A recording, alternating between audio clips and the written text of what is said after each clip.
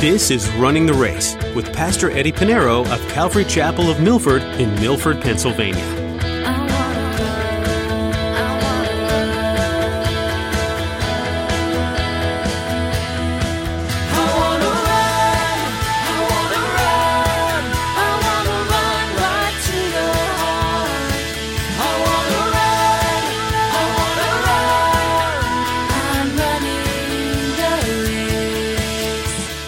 What Paul draws here is a biblical image here, a biblical image taken from the Psalms and from Daniel. Metaphorically speaking, he's referring to either Nero as the lion or Satan himself as a lion, or both. Because the reality is there is a lion. He's a roaring lion, seeking whom he may devour. 1 Peter chapter 5, verse 8 says, "Be sober, be vigilant, because your adversary, which is the devil, walks about like a roaring lion, seeing who he may devour." It can be easy to read Scripture and see all of the amazing things that God did, while skipping over some of the harder things.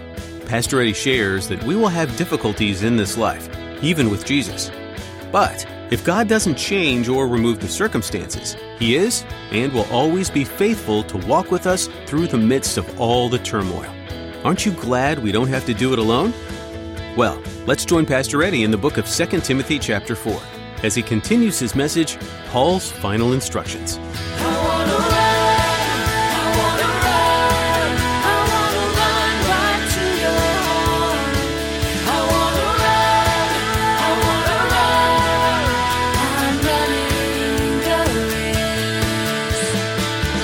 Verse 14, "Alexander the coppersmith did me much harm. May the Lord repay him according to his works." Verse 15, "You also must beware of him, for he has greatly resisted our words." Now, the name Alexander is mentioned 2 other times, actually 3 times, but it's as the last name. But we're unsure as if this is the same Alexander found in Acts chapter 19, verse 33, Alexander who stood up for the Jews in Acts chapter 19, or it could be the Alexander that he mentioned in his first letter to Timothy, 1 Timothy chapter 1, verse 20, where he said he delivered him to Satan. We're unsure because Alexander was a common name in those days. However, this Alexander did him much harm. You know, it's one thing to be mentioned in the Bible. That's your name mentioned in the Bible. That's incredible. But to be mentioned in the Bible for something you did wrong, that's another thing.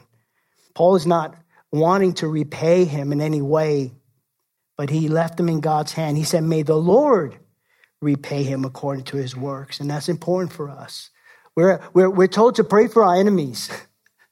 The world doesn't understand that. Pray for your enemies? You Christians are crazy. Really? Just let me at them. I'll take care of it. No, we're to love and pray for our enemies. That's not taught. That's not taught today at all. It's not taught in the schools. But we're taught to pray for our enemies. Love those who persecute you, Jesus says. But if they do any harm, we're still to forgive them, not to retaliate, not to repay sin for sin. The psalmist writes this in Psalm 62, verse 12. He says, "Also to you, O Lord, belongs mercy, for you render to each one according to his works." God sees all things. In the book of Revelation, when it says his eyes are like the eyes of fire, if you see a picture painting of Jesus' eyes with fire, throw it away. That's not it's just symbolic. It's just saying that Jesus is going to judge everything he sees, and he sees everything. Fires bring purity, judgment, and everything he sees is judgment. There's nothing that you can do that God doesn't see. Even your thoughts, even your evil thoughts, your heart, God sees it. He knows. Eyes of flame of fire. He's going to bring judgment. He said, be careful. Your sins will find you out, the Bible says. You might be good hiding it, but God is good at judging too. And it would be exposed. So be careful. But if those things are done to you with the love of Christ, forgive them.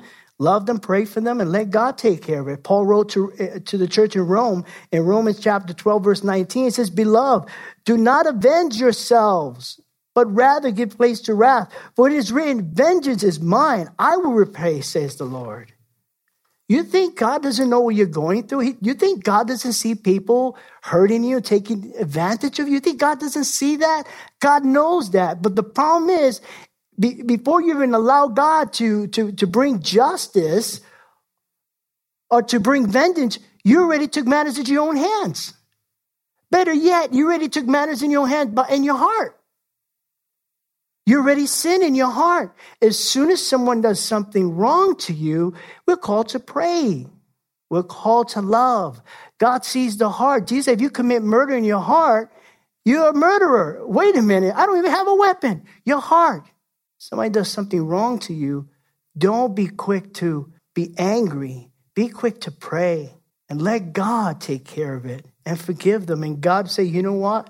This is my son. This is my daughter. They really follow after me. I see what harm has been done to them, but their heart, there's no hatred. There is no intention to bring vengeance on anyone. I'm going to take care of it. At the same time, God would bless you for being faithful. We need to get into the habit of being obedient to the Lord in the Word of God and in the Spirit to learn to forgive. This world does not know what that is. And in the place where the people the world needs to see it from is the church. Talking about being a Christian, being Christ-like is forgiving. But here the Apostle Paul has been hurt, and he's saying,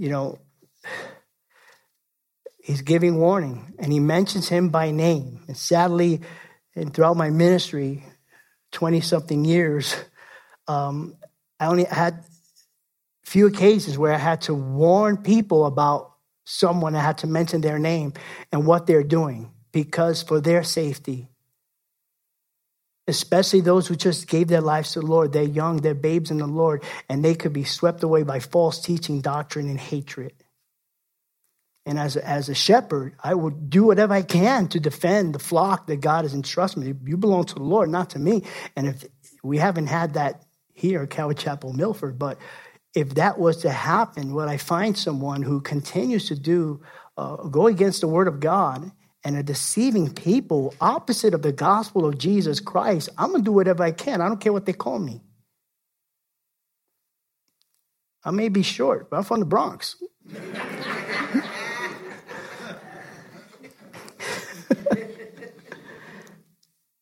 We need to be careful. We need to be careful. There are people like Alexander, who would do harm, refuse to repent, and they would continue on. And so Paul, he says, beware of him, for he has greatly resisted our words, and most likely a false teacher. Verse 16, at my first offense, no one stood up with me. I know that feeling. But all forsook me. May it not be charged against them. And this is exactly what Christ has done. You remember when Jesus was at the Garden of Gethsemane, he was betrayed by Judas and he was arrested. In Matthew 26, verse 56, it says, then all the disciples forsook him and fled. Trust me, if you feel forsaken, one thing you're in the same boat as Jesus. And one thing you must know, which is more important, he will never leave you nor forsake you. You never will be left alone, never, ever. If you ever feel that way, repent, because that's against Scripture. That's another God. God is consistent. Heaven and earth will pass, but his word will not pass. He said, I will never, ever, in the Greek, it's like a double, never, ever, ever. That's a triple, but never, ever forsake you. That's a biblical fact. You don't believe that, then you don't believe the word of God. In the same way that when we pray, so does God hear my prayer? Absolutely, God hears your prayer. Never say God doesn't hear my prayer. Never say that. It's to say that the word is not true. The word is a lie. And God does not hear. God hears. You're just not responding the way you want to respond, as quick as you wanted to respond. We got instant oatmeal, instant coffee, instant cash. We want instant God. It's not going to happen that way. Depend and trust in the Lord. Verse 17, but the Lord stood with me and strengthened me. I love this. God is faithful. When others fail, God is faithful. He's the one that's with you. He's the one that all you need to worry about. When others had failed the Apostle Paul, he said, the Lord stood with me and strengthened me. And let me tell you, people will abandon you. They will forsake you, especially when you need them the most. And whenever you get into that position, you shouldn't even ask the Lord, Lord, I'm going through these hard times and I feel alone. You're talking to the Lord, right? You're never alone. You talk to the Lord. He will always be there for you, no matter how difficult. Hebrews chapter 7, verse 25. Therefore, he is also able to save to the uttermost those who come to God through him, through his son Jesus, since he always lives to make intercession for us. He's always praying for us. He's interceding. Do you know that Christ is always interceding for you? That's something we probably need to, write it on our foreheads or on our hands to understand. God is praying for you always. You know, I read the book, The Holy Spirit, How He Works. R.A. Torrey, or A.W. Tozer. I confused the two. Anyway, it's a good book. Read it. Just remember the title, who wrote it. But he wrote this when he was in missions. He would go and he would write hundreds of letters to the point where it's like so many letters he would write to other churches around the world. He said, keep me in prayer, keep me in prayer. He would write these letters until one time he got to this verse. He realized, he thought that he could, the more people he would write letters to, the more people would be praying for him. There would be hundreds, maybe even thousands would be praying for him. He said, if I get all these people praying for me, oh man, can you imagine what the Lord can do in my life? But he read this verse. He said he stopped writing letters. Christ is interceding for me. So when you say people pray for me, yes, understand that he's already has been from the very beginning. When you were in the womb, he'd been praying for you. When you were born, when you were a toddler, when you were in your terrible twos, he was praying for you. He's interceding. When you gave your life to him at the cross, he's praying for you. Always remember Christ is praying for you. Hebrews chapter 13, verses 5-6. For he himself said, I will never leave you nor forsake you. So we may boldly say, the Lord is my helper. I will not fear. What can man do to me? All these scriptures, we need to take it to heart. Most of the times we have in these scriptures in these little bread, the little daily bread we take and read. We have them on a calendar. We have them in frames as Christian decor. But we need to take it seriously, not just frame them up, but take it, frame it in your heart. The Word of God is powerful, sharper than any two-edged sword. When he gives you these promises that he's interceding for you, he's praying for you, he will never leave you, something we should always know. I know Paul knew that, but he had to write this. Verse 17, but the Lord stood with me and strengthened me so that the message might be preached fully through me and that all the Gentiles might hear the word. Even in prison, he's concerned not by his death. He doesn't say, oh, have the churches pray for me, help me break out of here. No. He's concerned about salvation. And he said, also, I was delivered out of the mouth of the lion.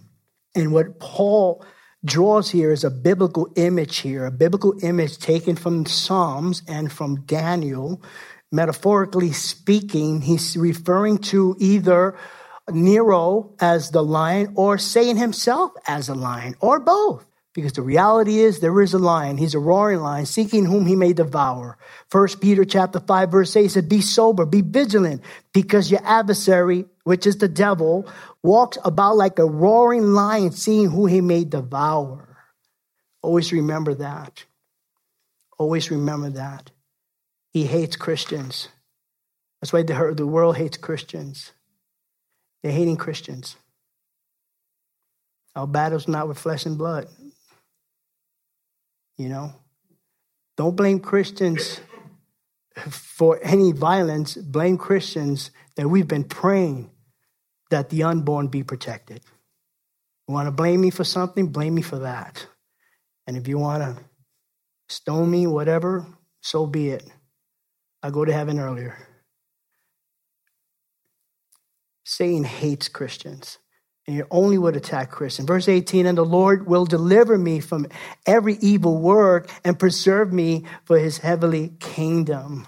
One thing for sure, God is faithful to deliver his people from the enemy and keep them. He's the author and finisher of our faith, and he will preserve us for his heavenly kingdom. He says, to him be glory forever and ever. And all God's people say, amen. There's another amen, by the way, just save the other one. Jesus said in John chapter 14, verses 1-3, let not your heart be troubled. You believe in God, believe also in me. In my Father's house are many mansions. They're not literally mansions, but if it were not so, I would have told you, I go prepare a place for you. Well, here it is. And if I go and prepare a place for you, I will come again and receive you to myself, that where I am, there you may be also. That's happening. Verse 19, another 9 more people. He said, greet Prisca and Aquila, or Priscilla and Aquila, depending what translations you have, is a husband and wife team that Paul met on his second missionary journey in Acts chapter 18. They even risked their lives for him in Romans chapter 16. And he says, greet Priscilla and Aquila and the house of Onesiphorus. He's one of the few who ministered to the Apostle Paul. He mentioned Onesiphorus in Timothy's first letter to Timothy, 1 Timothy chapter 1, verse 16. The Lord grant mercy to the household of Onesiphorus, for he has often refreshed me and was not ashamed of my chain. Erastus stayed in Corinth, but Trophimus I have left in Miletus sick. You left him sick? The great apostle Paul? You mean Trophimus didn't have faith? You mean the apostle Paul, the great apostle who healed people once, even his clothes, his rag, and he left them sick? Where's his faith? TV evangelists don't believe this. They don't read this. It's in the scripture. He left them sick. You know, Christians today are being taught this prosperity movement that God has to heal you. God doesn't have to heal you. The reality is sin that started from the garden is the result of sin. Everything, bad breath, pimples, all disease is all a result of sin. And we expect God to heal. Oh, God doesn't hear me. God doesn't heal me. God's will. God's will. If he wants to heal. Is God in healing? Is healing people today? Absolutely. I hear testimonies all the time. God is healing people. But it's sad that there are people who are so cast down, you know. Oh, God is not hearing me. I'm still sick. And then you turn on the prosperity teachers. Oh, you just don't have enough faith. And now the amount of faith is the issue now. How much faith do you have? I don't know. I didn't weigh myself. It's not how much faith. Jesus said you had mustard seed. Mustard seed. You know, mustard is the smallest. So it's not the amount of faith, but it is who we have faith in. And it's his will. Jesus was scourged. He was suffering in pain. He died. He said, not my will. Knowing he was going to go to the cross, and not my will, but your will be done. The man at the pool of Bethesda, right? Did he have faith? The Bible didn't say he had faith. Jesus asked, do you want to be healed? You want to be healed? Well, every time I go to the water, start bubbling up, you know, the theory, you know, the story of this angel coming in. By the time I get there, it's full. I can't get in there. He was paralyzed for 30 years. Did Jesus say, well, how much faith do you have? Let me see. He asked that. Jesus asked him, you want to be healed? And he said, take up your mat and walk. Time out. Jesus, you're healing him without faith? Yeah, because that's who I am, sovereign. My will, I want to heal him. But he didn't say he believed in you. You didn't even share about your Father in heaven. And You didn't at least set an example that you're the Messiah. Walk on the water, pull Bethesda, show something. No. Do you want to be healed? Yes or no? He didn't even answer to be healed. Take up your mat and walk. And we get into this prosperity, false teaching of healing. God still heals. There's nothing impossible for God, but it's his will. His will. As a matter of fact, the Apostle Paul knew this. Did you know the Apostle Paul had a thorn in his flesh? You know, I had a conversation with a few people about this and say, oh, no, that's not implying his flesh. It's spiritual. In the English, it says flesh. And if you translate that in the Greek, it's still flesh. Where do you get spiritual?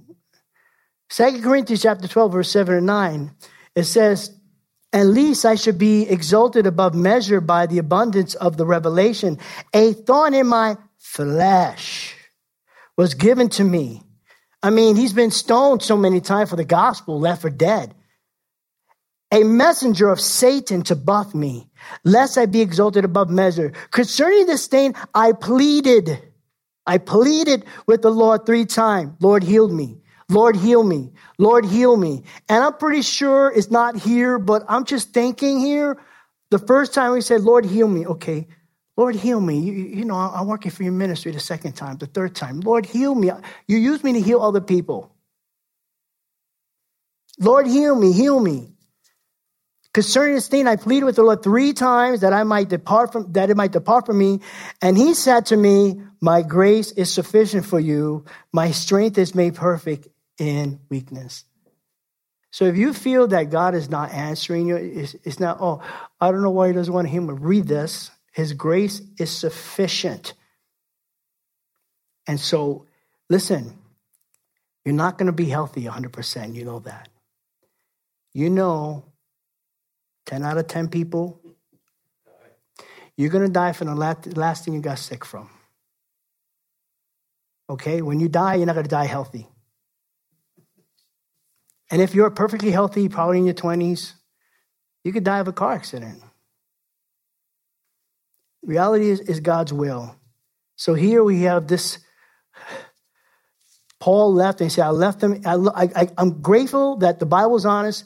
And in this part, you know you're not going to hear it on TBN. You're not going to hear from the prosperity movement. But he says, Trophimus, I have left and Miletus sick.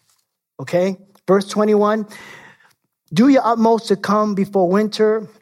Eubulus greets you, as well as Prudence, Linus, Claudia, and all the brethren. The Lord Jesus Christ be with your spirit. It is not the Holy Spirit, be your spirit, speaking about the consciousness of man, your spirit with you. The Lord Jesus Christ be with your spirit. Grace be with you. And all God's people say, amen. I'm running the race. The book of 1 Timothy is encouraging and inspiring, from one well-seasoned missionary to another. The Apostle Paul wrote to Timothy, spurring a younger pastor on to great things. Isn't it great to live life in community with others so that you can mutually encourage others you're walking alongside? Even though Paul and Timothy weren't in the same area very often, those letters kept them united in the cause of Christ. We hope that you have this type of uniting with other believers. If you don't, we'd like you to know how to connect with us here. Go to our website at runningtheraceradio.com to learn more about the church that supports this ministry. At Calvary Chapel of Milford, we'd love to meet you this weekend and join with you in being part of a church family. Worshiping God and studying His Word together is something that should be done in community. To find out more, once again, our website is runningtheraceradio.com. We pray that Pastor Eddie's message on running the race has been helpful for you today. We'd like you to know that we pray for you regularly here at Running the Race, and we're so glad you're one of our listeners. If you'd like to hear this message again, you can find it at runningtheraceradio.com. While you're there, feel free to listen to other messages from this series, or download them and take them with you on the go. Again, that website is runningtheraceradio.com. That's all we have for today, but join us again for more as Pastor Eddie teaches from 1 Timothy on running the race.